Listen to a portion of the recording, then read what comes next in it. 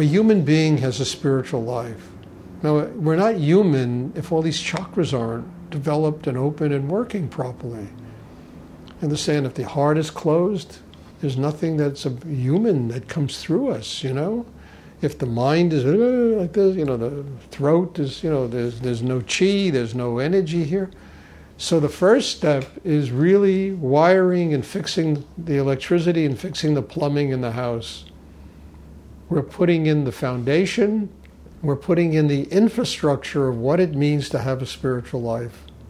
That's the whole first steps of doing meditation and spiritual practice. Putting in the infrastructure.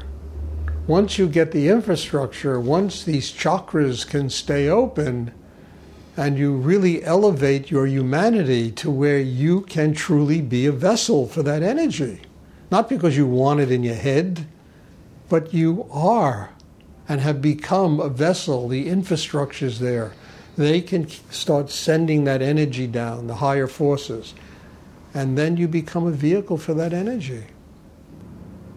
Too many people practice spiritual work without putting in infrastructure. You know, it's just everywhere. That's what they do. They read Bible, the Bhagavad Gita, but they have no infrastructure. So mostly all of that wisdom is like water flowing past a rock. Nothing absorbs. Other than they memorize passages from great scripture, you know, and stuff like that. And I don't see how that gets anyone closer to God, you know, because it's not a living experience. It's just a thing in your head. You're filing away pithy quotes from the Bible, from the Bhagavad Gita, the Vedas, the Quran, or wherever, you know. And often you look at those people and they're just like, you know, there's no juice in them. There's no life in them, you know. There's no infrastructure. That is what's missing. Even in the mystical Jewish religion, they have a thing called a Sephirotic tree, which is very similar to the Kabbalah. It's very similar to the chakra system. And when I read about that stuff many years ago, these old rabbis in the 12th century, whenever they lived in Spain, they talked about developing this inner life, the Sephirotic tree, using breathing, using, you know, whatever. They understood that you got to have that infrastructure. Today, people study this. You understand? It becomes, you know, another class in theology at Columbia University, you know?